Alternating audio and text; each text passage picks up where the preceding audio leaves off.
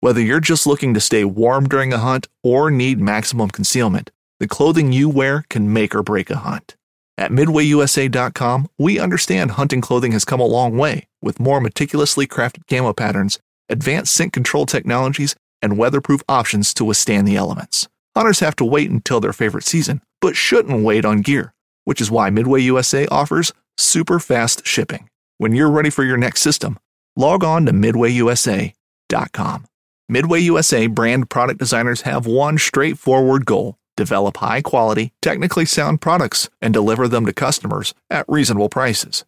If you are immersed in the shooting sports industry and pay close attention to every single detail, you know our products are built right and stand up to everyday use. Who has shooting mats and range bag systems to hunting clothing and just about everything for the outdoors? Log on and shop 24/7 with super fast shipping. MidwayUSA.com. Mobile hunters, if you're interested in upping your mobile game, then head to tetherednation.com and check out their saddle gear. There are a few things that you can buy that will actually help you become a better deer hunter or give you the freedom to hunt any tree or any situation. This reason is why I started saddle hunting in the first place and why I use Tethered's gear. I can honestly say that Tethered's saddle gear has changed how I hunt for the better. Big tree, little tree, from the ground, it doesn't matter. I'm untethered by my gear to hunt the best setup for the situation instead of hunting for a tree that my gear can use.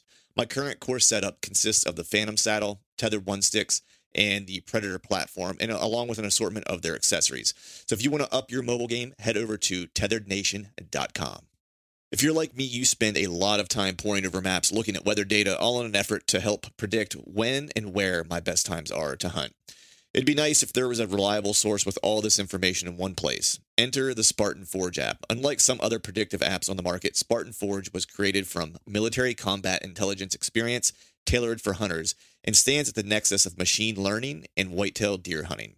No more man-made algorithms. This is a predictive model based on real GPS-collared deer data, historical and predictive weather, and the next level of mapping imagery, all at my fingertips. I've had an opportunity to use the desktop version of Spartan Forge last year and recently the beta version of the iOS app, and it has replaced all of my other mapping tools.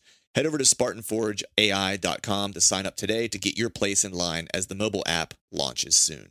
This podcast is brought to you by Skull Brew Coffee Company. Skull Brew Coffee roasts premium single origin coffee, guaranteeing to deliver the freshest coffee directly to your doorstep. The kicker? They're 2% for conservation certified and donate 10% of their proceeds back to organizations who support the interests of our hunting community. So go to skullbrewcoffee.com and pick up one of their 3-killer roasts and fuel your hunt and fill more tags with Skull Brew Coffee.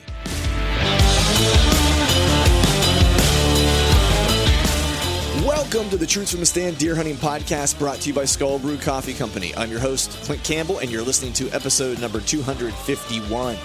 Today, we're rolling into part number 5 of the listener Q&A session with my good buddy, Greg Litzinger. So stay tuned.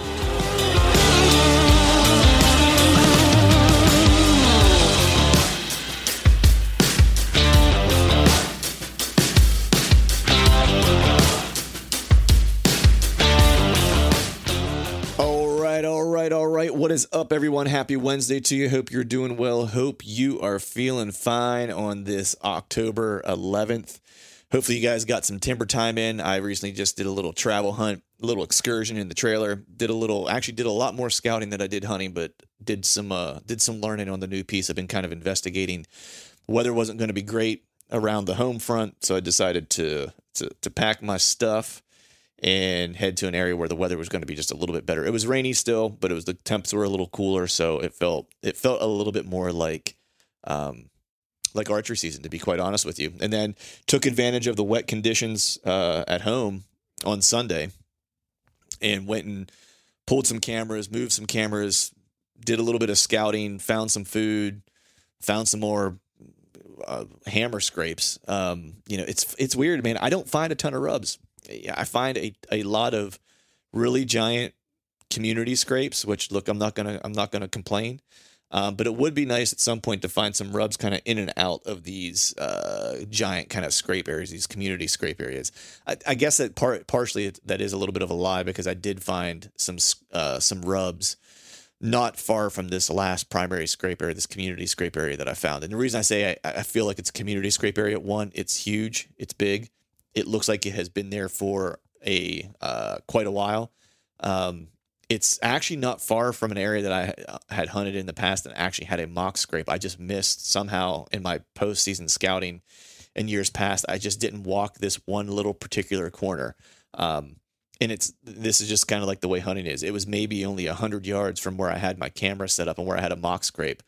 And it was like 100 yards to the north. And I never saw it. I never went through there. Whenever I went to scout this one particular area and I found a bed, I just went, I guess, just a little bit to the west of it and just completely missed it. So went into this past weekend and was kind of checking things out and trying to figure out what the game plan is here for the, as scrapes start to become more and more of a factor, and ran across that as I was going in to check my camera and pull it and move it, found that scrape. And so I moved it, of course, the necessary 100 yards to put on that scrape. So super pumped about that. Hopefully we'll get some good inventory there, but some of the other cameras, scrapes are definitely starting to become a little bit more active with young bucks, young deer. None of the giants necessarily have shown up yet per se. But the action is picking up. Anything that I have cell cameras on, scrapes and stuff like that, there's some of them that I'm getting inventory daily, just haven't had the right players kind of show up necessarily to make a move. And of course, this week, the weather and temperatures just suck. I think it's going to be 80 on Saturday, which I might take that day and put a little extra family time in. That way I'm good to go for the rest of the archery season with family obligations. But with that, we're going to go ahead and just jump into today's show. Not beat around the bush. We have another installment of the Q&A session that I did with Greg Litzinger. This is the marathon continued. Couple kind of pieces of intel that are pertinent this time of year that we talk about. We definitely have a session on scrapes and this kind of hunting scrapes in and around bedding. We talk a little bit about how aggressive should you be early season. I would say all things considered, a lot of states opened up just, a little less than 2 weeks ago. So we're still kind of in that earlier season phase where, bed hunting and stuff is still really, really, really important and really relevant this time of year. So we talk a little bit about how aggressive should you get during early season. And then, we also toward the end kind of talk about the hunting the different phases of the rut, because that's going to be coming up here really soon. Of course, we'll have the pre-rut timeframe that's going to kick off. And so we kind of go through our approach to how we hunt each phase of the rut. Also, just as a quick heads up, have a killer podcast coming up, especially around this time of year, hunting scrapes and mock scrapes and stuff like that with Troy Pottinger. That's probably going to come out next week's episode. So I'd stay tuned for that, because Troy is just a killer when it comes to scrape hunting and mock scrape setups. And he's doing it in Idaho, where it's really, really challenging conditions. So just a little bit of a tease there to get yourself prepped and stoked for next week's episode. So with that, we're going to go ahead and jump into today's show. Quick housekeeping piece, skullbrewcoffee.com, coffeecompany.com. Head over there and get yourself some travel coffee for your travel hunts. Don't drink shitty coffee on travel hunts. Use the promo code TFTS21. Save yourself some cash. And then head to truthamstand.com. Head to the merch tab. Pick yourself up some merch, or you can go to my Instagram page. The merch is there as well. TFTS21. Pick yourself up some Truth swag. With that, we'll jump into today's podcast. And as always, thank you all for listening. Next question is, we already talked about stand placement in the previous session, so we'll skip that. We've already talked about exit strategies in thick cover. We've already talked about that. This one's for Greg. Will Greg be? This one is for Greg. Will Greg be rehabbed from his injury before bow season? Which injury? I think that actually came from Johnny Stewart, if I'm being honest. I'm not even lying. I'm pretty sure he sent that in to me. Johnny, I'll be ready. Ankle taped up. We'll be dragging a few more mountain bucks off the mountain this year. Don't you worry about that. There you go. So that was a quick I'll answer. do it one-legged. So this is Access. And I know we already talked about Access, but he's specifically talking about like with or without a light. So whenever you're going in, are you using a light? Green light. Green light? I use a green light for getting in because it gives a wider, I can see more out here, mainly for spiders. I don't have a phobia of spiders. I just don't like them on my face. Spider webs on my face. The green. No argument here. Yeah, the green. When I climb up, I usually just use, because my light will go, the red LED is a little dimmer, not as powerful. So the red light, I'll use red light climbing up. Right. But green, I think, I don't see many humans. If I do see another flashlight, like I turn mine off and I'll just let them go about their merry way. Yeah. Some spots, in the salt marsh, I'm just walking out cattails. I don't really need a light. I know where I'm going. Yeah. Even walking some of the creeks, like I know I've walked some of these creeks for so many years. It's like I know pretty much what I'm doing. Right. Last year I hunted. It's called Bassett Road, and I was trying to sneak in there in the morning. I thought I was super early, but obviously not. Like, I'm going through. I'm like, I want to get to this one spot, just shoot a doe. That's all I want, just kill something. It was right before like my peak season of work, so I was going to be working, not have a life. I was like, I just want to shoot one more thing, and then walking in, it was like people having lightsaber fights. It was like everywhere. And I'm just like, what's going on? How many people are hunting out here? Because I was the first guy in the thing, and I'm kind of just slowly going around, and then 45 minutes before gray light, I'm just at the base of the tree, and it's like just lights everywhere, big giant white lights, and I'm like, somebody tracking a deer? I mean, it was on to the left of me and like to the right. I'm like, what? How many people out here? Because I was the only truck at the trailhead, Yeah. And then it like turned into like people from this way and those people Became here. a party. Like, yeah, and I'm Everyone knew Greg was there. And I'm like, well, this is great. And I still seen a bunch of does that morning. I just couldn't get a shot. Yeah, John Eberhard talks about that a lot, like in Michigan, right? Yeah. With a lot of lights showing up and stuff like that. So he doesn't use a white light either. Yeah. I vary. If it's an area where I don't care and I'm just trucking through it to get to a place, then I'll use a white light just so I can see. Once I get close to, I don't want to say close, but once I'm in an area that's not just my travel area. There's a difference between like I'm in the woods and I'm going to be hunting versus I'm never hunting this place ever. I'm just going to bust through it as quickly as I can to get to where I need to go. And then once I hit that slow down period, then I'll change to whatever my, green light is, or I think it's red actually on mine. And I'll use that to get into the tree and all that stuff. Like another reason, I like the green light. It don't kill batteries. The little headlamp I got, it's got 3 AAAs. Yeah, I've had that happen before. That sucks. The white lights always seem to burn more batteries. Even the red, like the white and red burn a lot more. I don't know what type of LED. I've had this headlamp for like 3 years. It's the longest one I've ever had. It's great. I bought it from Lowe's. Perfect. Yeah, it's like the green, the battery lasts forever. So I'm like, oh, green it is, Yeah. And I can see, probably to where your bag is, and then maybe, 5 or 6 feet on each side of me, and it's a nice, it's a nice even Wide, light. right. There's no like weird like shadows or anything, so it's like it's perfect. Yeah. I should rephrase. So, if I'm in an area where I think there's going to be people, I will use a color, so I don't give my location away. If it's in an area where there's not a lot of people and I'm just trying to bust through, I'll use a white one so I can see. Do they have yellow quickly. lights? Yellow LED headlamps? I don't know. I think like an off yellow would be a good light to use. I think red leather. I think yellow leather is the better option.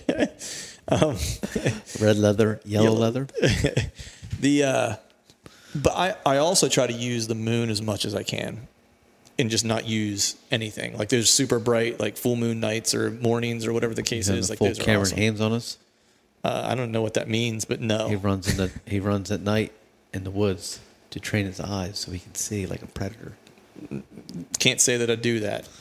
Well, maybe you should. But maybe I should. So with that, I think we'll move to the next question before it gets weird. It already got weird. This person is asking, understanding. So he wants to understand, I guess how we're utilizing scrapes in and around bedding, how to hunt, basically how to hunt them. I guess, do you want to take a crack at this one first? For me, scrapes and bedding, I'll hunt them in the morning only. Really? I'm not a big fan of hunting scrapes in the evening. Just because Do tell. Thermals. Like Okay. a lot of bedding I hunt, there's water there or it's a swamp. So there's swirling winds. They're very inconsistent. So I don't want to ruin a good spot. Now in the morning, I just have more consistent wind and thermals. Got it. So personally, I know plenty of guys that are the exact opposite. I've had too many. Not saying I can't do it. I've had too many close calls where a deer, he's coming into a scrape and like something happens. Mm-hmm. Maybe got my thermal. Like, I don't know what happens. It's a dead calm. Who knows what my thermal thing's doing? Because I'm focusing there milkweed and see a deer. You're not paying attention where it's going. So I'm like, I'm in kill mode. And they come in and they just stop. And it's got to go back. So it's like, So morning, can't say that I never get that, but it happens less. Okay. So for me, I just work with how I can stack the odds in my favor. In the morning, I just have more success. Right. That's interesting. I'll have to pay attention to that because I never thought of it that way. I mean, I'm paying attention to my wind and my thermals, but I've never really seen a difference. You're hunting along a lot more swamps and water than I am, though. Too. It's like I only have a few places where I'm doing that. For me, I'll only hunt a scrape if it's outside of bedding. Like that's really kind of like my. Otherwise, I don't know that it's a priority enough piece. And I guess I would go one step further. And this is something I think you and I talked about previously. Is that it's like there's got to be a couple things that come together at a scrape for me to like. I don't want to say burn a hunt on it, but put a hunt on it, right? I'm not going to hunt if there's just like a random scrape and there's not like a couple other puzzle pieces. I'm going to need to have known bedding and it's in cover, right? Or the scrapes in cover specifically, or there's 2 or 3 trails that are coming to it, and that scrape kind of becomes the hub of the spokes of the tire that are kind of going off of it. Or I have to have some trail camera intel that tells me that a deer is hitting this in daylight consistently. Or there's does hitting it that I need to be hunting the area because does are hitting this now. So that means that there's shit's about to pop, and so I need to be ready. There's a couple of those things that kind of need to line up for me. But with all that being said, what I'm trying to do now more than anything, and this comes from talking to a couple different people, one being Nathan Killen, dude kills monster bucks in the mountains in Appalachians in Virginia. And I'm trying to become more comfortable not hunting the scrape and using the scrape as part of the intel and trying to figure out where can I intercept or where are those deer going to be prior to potentially coming to the scrape, because they may or may not ever make it to the scrape. They may be downwind and just scent checking it. And that's a fine strategy, is to hunt downwind to the scrape 20, 30 yards and see if you can't intercept, right? That's a great strategy. Or is there a specific terrain feature that they're going to have to try to move through, or can I get back to where they might be? This might be earlier October. Can I get back to like where I think they're bedding and they're going to get up and go check that scrape? Because that's really how he's killing his deer, and it goes, it makes sense when you talk about hunting public land, because anyone who sees a big scrape, if they're also seeing it, because public, we can't assume we're the only ones that know where that scrape is, right? What do you mean? Other people know? Other people might know. Yeah. And so they're going to probably do the exact same thing where, this person's kind of asking. They're going to go big scrape. Well, especially I want to set up on it. Especially if the scrape's far from bedding. Yeah. Or close to human travel. Mm-hmm. Those scrapes are going to be gray light, probably, or dark. Yeah. But yeah, I guess that's good enough. Yeah, I think we covered it. I think there's a bunch of different ways. I'd say don't let it just be the only factor you're evaluating. Have a couple pieces in play that say, hey, I should hunt this scrape. Yeah. And then one step further is, can you think about how the deer that potentially are going to use that you may never see hit that scrape, where are they going to be in proximity to that scrape? And that's, a strategy that I'm trying to employ more, this year as I think about, the upcoming season and how I want to hunt some of these scrapes. Next question is music you pump before a hunt. Nothing. I go with Lemmy and Motorhead. Yeah, I really don't. I couldn't tell you last time. I'm actually lying. I'm dead silent. It's funny. I oftentimes am too. I don't know if it's just because I'm in the morning and I'm just still trying to wake up and be like, oh, what the hell's going on? I'm trying not to overanalyze or overthink. And I don't want to get too jacked up. Right. I'm not lifting weights. I'm trying to kill a deer. And if I get too jacked up, I'll probably make dumb decisions. Sometimes I'll listen to a podcast on the way. Not necessarily hunting related. I'll just throw on a podcast, whether it's like Jocko or whatever, and just like try to keep it normal. I don't often listen to music related to hunting for whatever reason. It's if I do, it just happens to be whatever pops up on my phone whenever I plug my phone into my truck when I get in the morning, or whatever XM channel it's on whenever I get in the morning. Yeah, usually I don't really listen to music. It's like dead silent in my truck.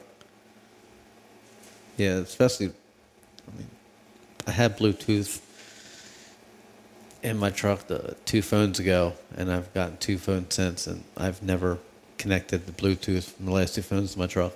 And when I'm driving, usually, even like to work, right? I usually just have, if I got my phone on, it's got one earbud in, just driving into work, listen to whatever. Yeah. Yeah, so not a lot of rocking going on over here. We're basically... I'm kind of a loser. Yeah, I would like to tell you that I'm zoned in, and I'm like in kill mode. I'm listening to waterfalls. I'm listening to soft rain. One of those things like, boom, right? The glass, like the crystal. Getting your chakras in alignment. Yeah, Greg getting all weird with it. Next question is, how aggressive should I get in the early season? That's a tricky one, man, because there's a lot of layers. Loaded question. Yeah, there's a lot of. I guess, how do I get aggressive? Should I get aggressive in the early season? I guess that's a good question. There is like alone is like. If you're on a good buck, you see by early season. I mean, you have here in Jersey, we start second week of September. There's some states that start in first week of September or even at the end of August. And if you got bucks in beans or bucks out in fields and you're seeing them, I say get aggressive, because there's a light switch that we all know. It's like, and it's over. The party is over, and I'm separate from the herd. I'm going to do my own thing. So if you got a buck he's very visual, I say go after him. I mean, prime example is my first, industry standard big buck I killed. I was hunting my birthday, September 30th. He came through, and he came 10 yards. I had him dead to rights. And he kept looking behind him. So I'm like, and it was a 6, big monster 6. Him and this, I don't know, I forget, maybe it's a 10 or 11, something like that. Those 3 of them were together.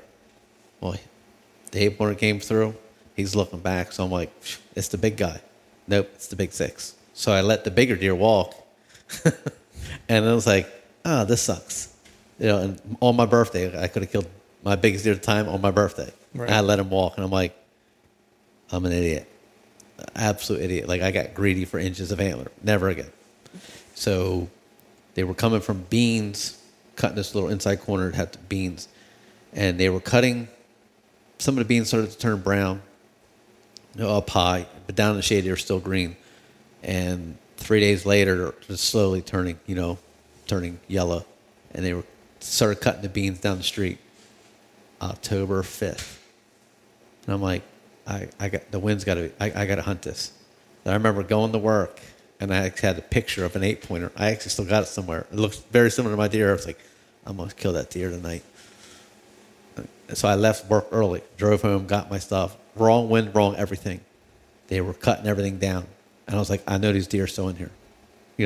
Once the beans are gone, the cover's gone. They're like, because there's it's a overgrown field basically, next to some beans. So I literally went through the beans. Absolutely everything wrong you should do. But I'm like, I'm going all in on this deer. And I went right to my tree, beeline, straight line, right to my tree, climbed up, and that buck came out, caught my scent right there, and I shot him. Everything that you shouldn't do, I did. But I know the food was going to be gone, the cover was going to be gone, like they're getting rid of everything. So it was now or never. So I got super aggressive, and it paid off. Yeah. I think that, to your point, I think that's the exact right answer. I think if you have a deer that you can make a play on, and you're going to have limited chances or opportunities, then you need to go for it. I did that last year with that big one on that one piece that I glassed in that bean field. Like I knew that he was likely going to transition, And if I was going to kill them, it was going to be in the first 2 weeks of the season because we opened last year. I think it was like September 15th. This year, I think it's like the 19th. So we opened in the middle of September. And while the beans were still good, and before he went hard-horned, or just as he was going hard-horned, would be my only shot to try to kill him. You know, so I went all in on 2 different hunts up in his bedroom where I found him bedded, and that was it. I got 2 cracks at him, never saw him, but I never had him on a camera anywhere. So my thinking was right. Yeah. He never showed back up anywhere. You know, and I had a couple cameras there, so not even during rut. Like, I have no clue where he went. He just completely vanished. Like I said, in the early season too, it's public versus private. Is it, you know? Can you sit back and wait? Yeah. You know, it's like if you know there's a deer, you know where he's bedded. There's no reason why you shouldn't hunt him. Like in where I'll be hunting in Delaware, you know, it's super populated, but there's a few pieces of, you know, like hidden, I call it hidden bean fields. Like you can't see them from the road. You literally have to get out. In Delaware, there is no like driving. Like you got to stop and walk. Well, it's like a 300-yard walk of just through the woods to get to glass the beans or look at the beans. Well, that's what the buck's going to be, and not too many people will be making that walk. So I'll be there Wednesday night for season open, so with whatever wind I need, and I'll be glassing that bean field again, you know, and just hopefully something shows up. You know, if not, I'll be there, you know, Tuesday night, you know, or September 1st, whatever, doing the same thing. Yep. I know they're going to pop out, you know. Oh, they have to at some point, you know. Yeah. And it's still early. It's all about the beans and the, you know, end of August, September. So let's flip it now and let's talk about. Boat Trader is America's largest boating marketplace with over 100,000 boats to choose from. We offer simple, comprehensive solutions for those looking to sell, find, and finance new or used boats. Visit BoatTrader.com to get started. Like early season or opening day in the big woods, you know, how you're approaching that, like whether it's aggressive or not, or like what's your setup, like what's your location you're probably keying in on for. Never sat opening day in the big woods. No. Or I would say that's a lie. Take that back. I was thinking mountains, but open day in the big woods. Without having actually eyeballs on the deer, it's really a shot in the dark. Like you kind of know where they're feeding through. Like before trail cameras, I mean, hunting big woods was tough because you would literally just walk the old fire roads and just trying to cut a track. And you'll start there, you know, and kind of just work your way back. And it's still a fine way to start now, you know. But now with cameras, you know what's there because you're like, oh, that looks like a buck track. It could be a dink. I don't know, you know. So, but now you actually have like visual thing. Like, okay, I could run 6 cameras along this cart road to every trail crossing. All right, boom, boom, boom. You know, and then like, all right, time stamping them. All right, because odds are they're crossing that cart road, fire trail, you know, where people can walk at dark. So it's like, all right, there are 2 hours, you know, after dark. Well, that's a hard sell, you know, or 2 hours for light. All right, that's a hard sell. But now we're getting into a half hour, 45 minutes. That's where I'm at, man. Yep. It's like I need, you know, it's hard for all the reasons that you had mentioned. I think for me, I'll be doing it this year probably in the new area I scouted, unless there's something around here that trumps kind of what I have going on up there. One thing, and I'll walk you through my thought process, you know, and we can look at it that way. One thing I'm thinking about and having to kind of come to terms with or come to an understanding of is what is the likelihood of these deer transitioning, right? Because I kind of know where they're at right now. I know, and look, we all know that deer transition, testosterone goes up, they peel their velvet, they go hardhorn. I've also seen and experienced, we were talking about this today when Tony was over here, when we were just kind of shooting the breeze before we started podcasting.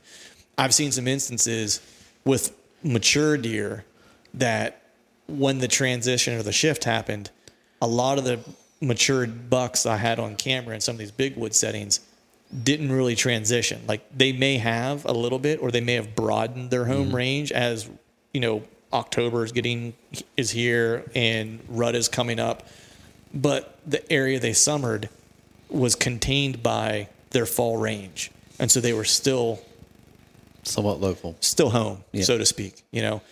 And so that's one thing with this area I'm trying to figure out, but I have enough bucks on camera right now in a couple of different spots where I'm like, they're not all leaving, you know, and then there's think I said it today on like whenever I was recording like an upfront to one of the podcasts. I think I have probably 6 bucks that are shooters. Yeah. You know, and so out of those 6, 2 or 3 got to stick around. Just the odds would say that something's going to stick around. Something's going to call that home. Yeah. You know, And I'll when I was hunting Long Island, I was hunting, this big patch of laurels, like just massive amounts of laurels, and all summer long, day walkers. It was like, I don't know, $7 or $8.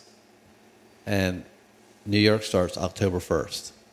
And once September 18th hit, all the big ones, peace. Never seen them. All the smaller year and a half stuck around. But all those 2 like really good ones, I mean, and one kind of like really good, but 2 monsters, September 18th was the last time I've seen them. I'm gone. And I've it's seen like, that too in a couple other yeah, places and it's that like, run cameras. And Ricky was like, yeah, that's a shift. He goes, some of these bucks will literally go 3 miles. And I'm like, 3 miles? He's like, they're getting their little pockets away from people. Yeah. And I'm like, but that's little woodlots, small little woodlots. They have to go where they're safe because they know, like, well, this power line. Well, they can't all congregate there because it's the social, the social kind of anxiety that being not around even other it's danger deer. too. Like Yeah. a deer that's 4 years old, he's like, there's a lot of fucking people here. I'm Yeah. not living here. I almost got shot at. I'm going somewhere where nobody bothers me until fucking, October 20th, and it's like, oh, time to go find some ladies. Right. Yeah. And that's why I'm thinking with this area, we're talking like several 100,000 acres where there's not really a need for them to go anywhere Unless it's per food se. dependent. Right. And so it's like, as long as there's food there, you would think, why would they leave to go somewhere else? Well, yeah, of course, acorns like we were talking about earlier. Damn you acorns. Damn you acorns. But so for me in that area, I've already started thinking, I kind of want to show you this on a map too before I leave because I want you to kind of look at this. I have an idea of where I want to be. It's like I'm actually going to be sticking close to areas that have diversity of habitat, which oftentimes means like some type of swamp, water, bog, something, because it's just going to give me a bunch of everything. It's going to create edge. It's going to create feeding opportunities. It's going to create bedding opportunities. And that for me is what I would focus on in this particular big wood section. If I were in another piece that I hunt, I would ask Chad because that's I would say probably, I think he would answer somewhat like this: wait for a weather front and go in. Otherwise, you're just pissing in the wind to a degree. Absolutely. And so some of that I think holds true even for where I'm going to be. I'm probably going to throw a hunt at it opening day, regardless of what the weather is, just because I need to also get some boots on the ground and build some intel there as well. So that's kind of the other reason. And that's too, like with the weather. If you know the area well, you know the deer well. No sense of rushing in, guns a-blazing, if the stars are not aligning. Plain and simple. For me, like I'm in the morning, I hunt a lot of beds. There's some mornings where I'll sleep in and just drive around, look for deer in fields because everything's wrong. I know there's good bucks in here, and it's like I really haven't seen anything else that this is where I need to be, but everything's wrong. I'm still driving around looking, but everything needs to line up. The right wind, the moon, you have all these variables of weather. That's when you want to go into an area, and go basically all in. Right. Yeah. All right. So I think we answered that one pretty well. This person, so we kind of answered the early season tactics in the big woods. So how would your tactics in the big woods differ for rut? What part of the rut? Let's break it down. Let's go early, middle, and then late. For me, I'll say pre-rut is October 20th. It's probably before that, or I don't know the exact terminology or time frame that they say this is the pre-rut. October 20th, hunting scrapes. Rub lines in the scrapes. I transition off the bedding right around that time. October 20th. So you'll transition away from bed hunting at that point and go to rub lines headed to scrapes. Like October 20th was probably the latest, I should say, I hunt over directly near a bed or over a bed. I think by then they know what's coming. They're up on their feet. They're moving. And you need to find out where they're going to be because they'll bed anywhere at that point. They're pretty confident what's going on, what's going to be happening. So find those, scrapes, rub lines, feeding in the, scraping areas. Scrape lines, not really a fan of. You might be in the middle of a 2 mile scrape line. Right, yeah. But if you can find a scraping area, which is numerous trees, how I define it, be one tree with 1 or 2 scrapes, and then like another tree with a couple smaller scrapes. Right, primary scrape area Yeah, where it's yeah. So you get rub lines feeding that. that's money there. Yeah, that's what I focus on. And then once Halloween, get close to Halloween, strictly scrapes. Find active scrapes and just sit them. From the 30th, 31st, and the 1st, scrapes are hot. I don't care if you're in South Jersey, North Jersey, or Kentucky, PA. Those 3 or 4 days right around Halloween, it's like day walker central. Maybe I've just found the right scrape, but I don't matter if I'm 5 minutes from my house or 10 hours from my house. Those days are always fantastic. From just visual, me seeing it, and cameras telling me, it's happening. And then usually it's a little kind of a dull spot, a transition from scrapes into rut funnels, terrain-based, funnels, something that's going to just force a lot of deer down. Yeah. So, I mean, I think I probably follow a lot of the same logic as you, only I'm not much of a rub line hunter. I just haven't figured out how to use them yet. Every time we go scout together, it's like I pick your brain about rubs because I know that it's effective, Rubs are very misunderstood because I've ran a lot of cameras and rubs, and they don't really get a lot of consistent use. 1 or 2 times, and that's pretty much it. Yeah. But if you find one that's connected to a primary scrape area, utilize just a travel corridor. I ran cameras on it rubs. might be telling you an alternate travel route that versus the beaten down trail does are using versus the off trail that a buck is going to use. Like the spot in Millville I found this year, I found 6 signpost rubs, 5 or 6, on a trail, which is weird for signpost rubs. Rubbing both ways, 360.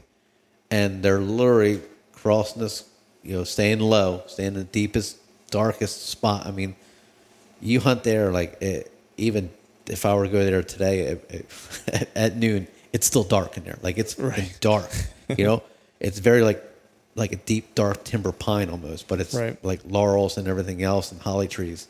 But it was 5 or 6 signpost rubs. It went about 100 yards.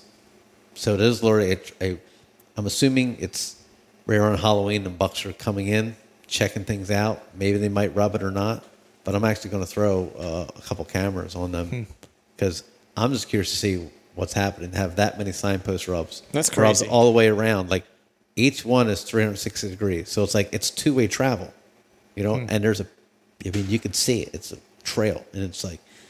It's crazy because usually those signpost rubs are usually at like the center of where multiple bucks home ranges are kind of exactly. I've never seen anything like it. Like I found the first one.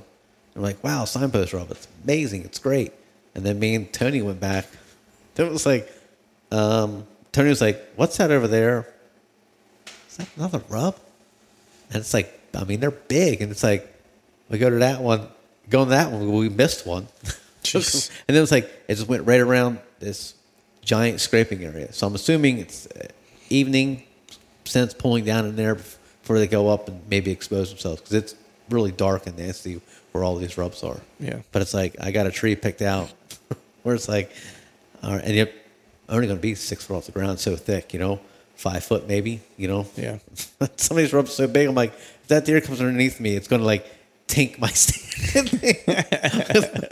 But it's curious, I'm curious to see how often they're rubbed because they're just, hourglass shaped, beat down. And I'm like, for years. It's not it's not a season where it's multiple years. And I think I'll probably have a lot of different age class bucks coming through there. Right. Yeah. Might never be one mega giant, Yeah. But it'll probably be maybe a couple bully bucks, younger or the smaller bully bucks. That, run the I'm block. just curious to see. Yeah, I'm curious to see what you find there too, man. I mean, that's a really interesting kind of setup. It's like it's such a good spot. I would love to, put an XS camera or some good camera in there. But I'm like, what'll happen? It'll get stolen. That's what'll happen. Right. So I'm have some shit $30 camera getting grainy pictures, and it's like right? Okay, they'll cut the tree down and take it. But I mean, for the most part, man, I follow the same logic as you outside of the rub stuff. You know, the one thing I will do, like you said, when you transition to those rut funnels, I'm looking at those. You probably are too, from the perspective of I'm trying to get in between doe bedding and trying to find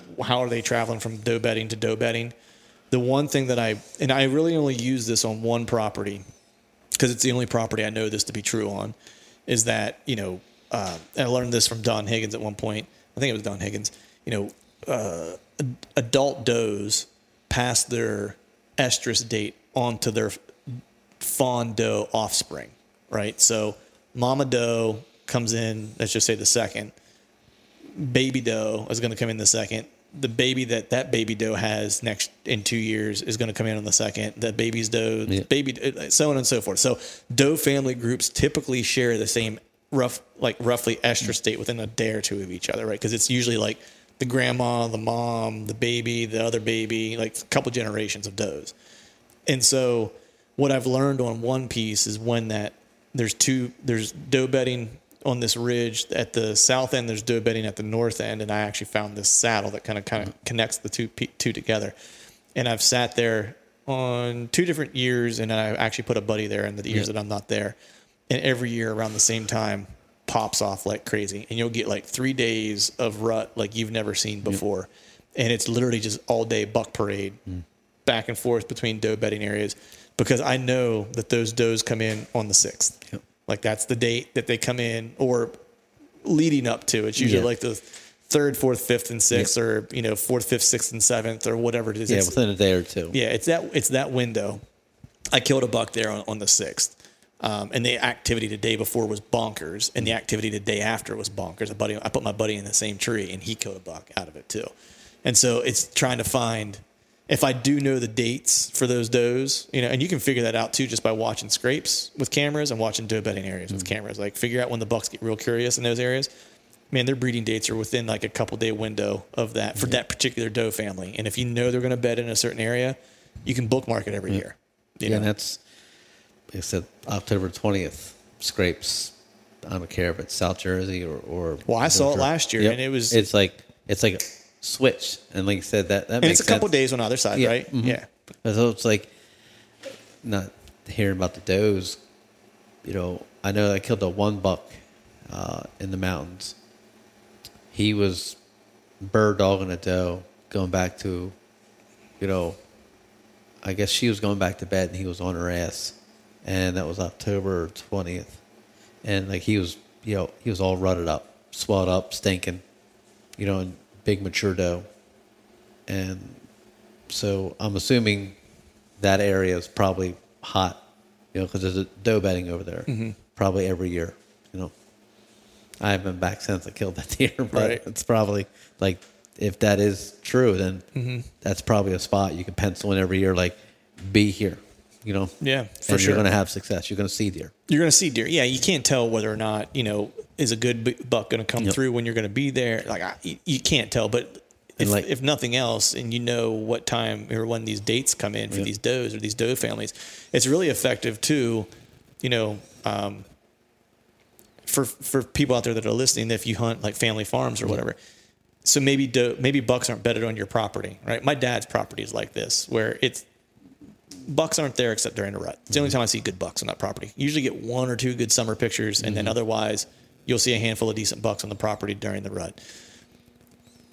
What you can really do is, if you know where your does are bedded on your property, on your farm, watch them for a season or 2 and put cameras where they're bedding and figure out when those doe families come in. And now what you can do, and typically the first one that comes in is, and this is all stuff I learned from Don, or it might have been Steve Bartilla, actually, it was Steve Bartilla, is that the doe family that is the matriarch of the property, so to speak, the dominant doe, she's going to have the best cover, best food for her group. Typically going to come in first. The doe family is going to come in second, is going to have the second best, so on and so forth down the line. So figure out who the dominant is.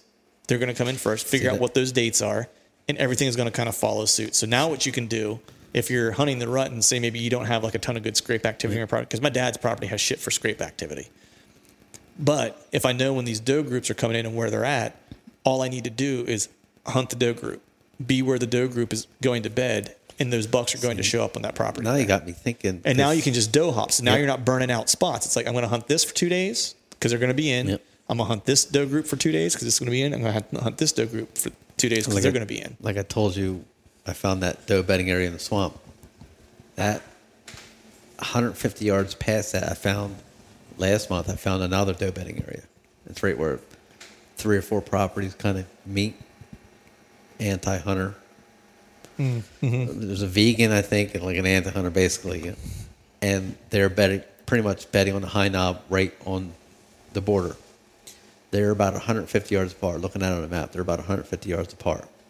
So now I'm going to throw a camera, this year. Just burn. Mm-hmm. Like I'll probably burn a few sits on each one, but go put a camera end of September. Yep. Just put a camera in there and put a camera on that one. I actually got a camera on that one shot. It'll probably get stolen.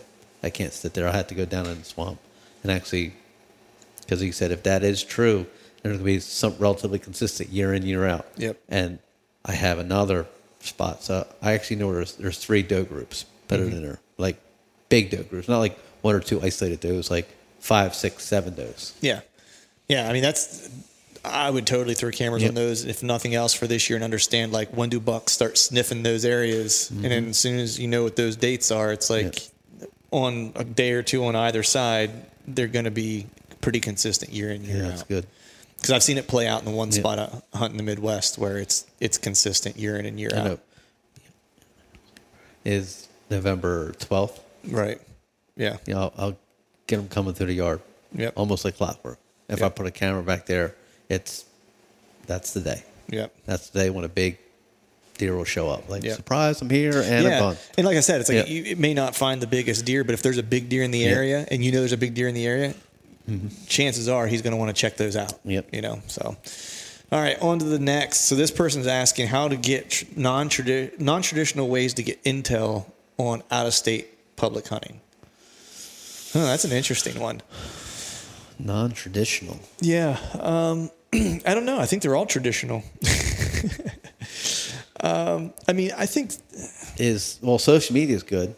Yeah. The one thing I started doing is, started kind of watching groups for states that I'm going to go hunt. And if nothing else, trying to find some people who might be in the general area. And if I can figure out, like, are they in a town that's like 20 miles away or whatever, and just look at dates that they start posting bucks, like pictures of dead deer. Because that's going to give me a good idea of like when they're up, when they're moving. Truck driver, like Tony was here. I told him he should be logging that stuff all the time. He does it. I don't know why. Like, you literally spend your life behind the wheel. Like, it just be a cool diary, truck driver diary. All the stuff he sees, be it deer, accidents. But I know for truck drivers be a good thing. A truck stop.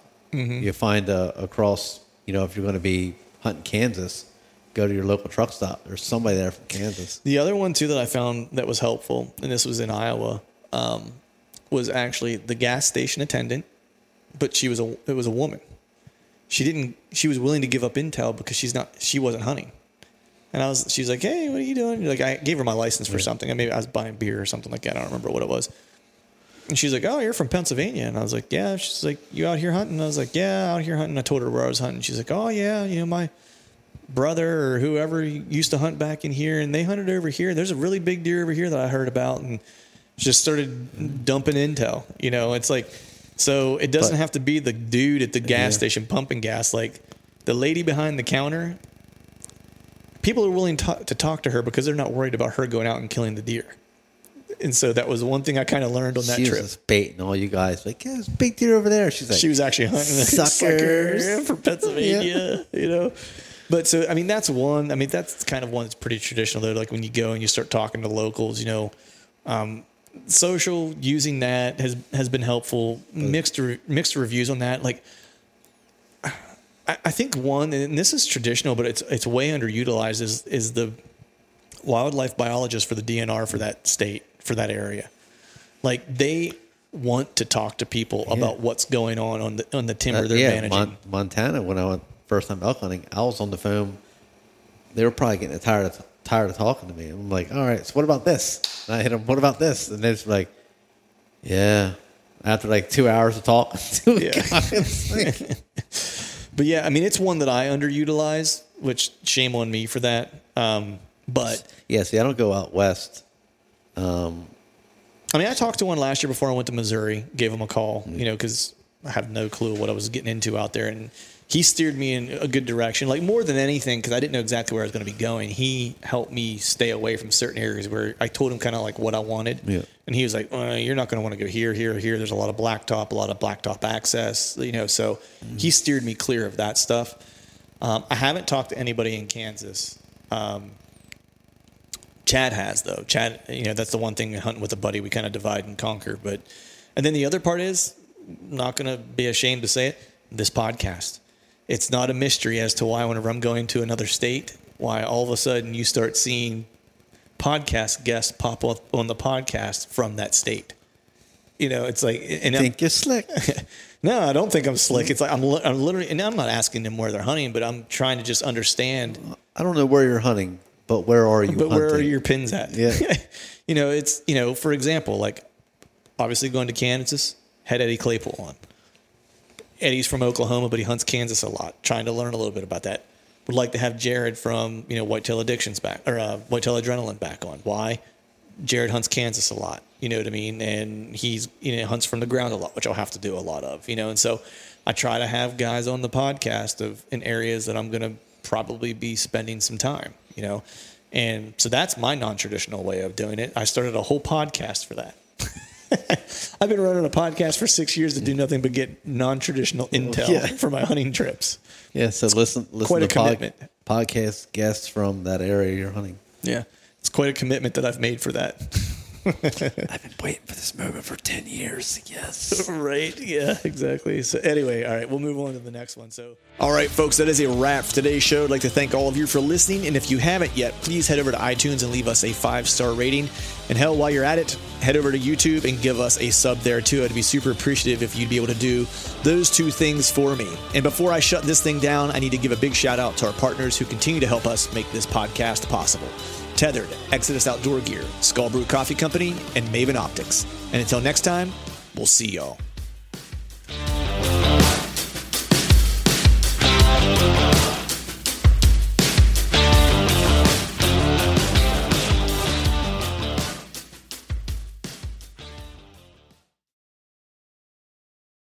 All right, gang, the new Truth merch is in stock at truthfromthestand.com and on YouTube below any of the Truth from the Stand videos.